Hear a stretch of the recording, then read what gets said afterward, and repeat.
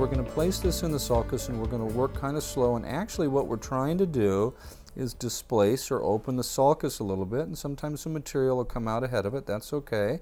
I want to push that into the sulcus there and make sure it stays. Hopefully we can see that there. All right, we want to keep that relatively dry. I'm pushing this in the sulcus atraumatically, and I'm leaving it on the tooth right there. Same thing. Now you see what I'm doing? I'm actually forcing a little bit into the sulcus, opening up the sulcus, going interproximal there. Okay. All right, same thing would come along this central here. And like I said, this is an ideal material for this type of case. In other words, where we need some retraction, we don't have buried margins. I mean, if you have buried subgingival margins, many times cord doesn't even work, and that's when we'll go to some sort of surgical means, either electrosurge, crown lengthening, or maybe a laser. And this is exactly what we're looking for. We're looking for this material to go into the sulcus, support that labial soft tissue or in that interproximal.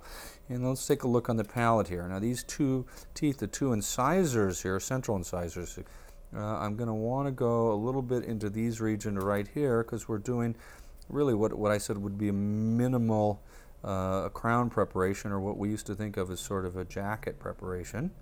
So we're going to cover up the lingual here because we need to get a little bit of function right here. So just opening up that sulcus there a little bit.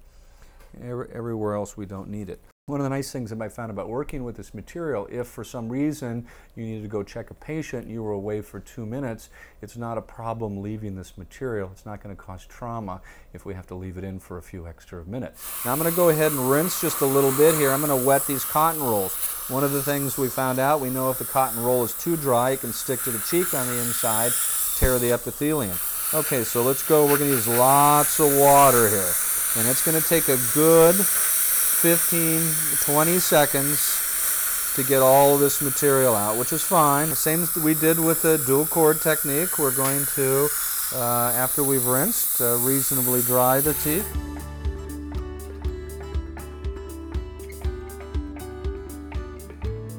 So we've just retrieved from the patient's mouth our second impression that we use with the Exposil technique, used as the second layer of cord.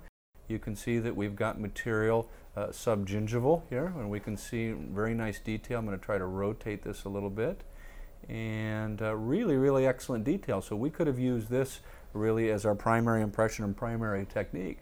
And so I have no reservations recommending this, especially for a veneer case.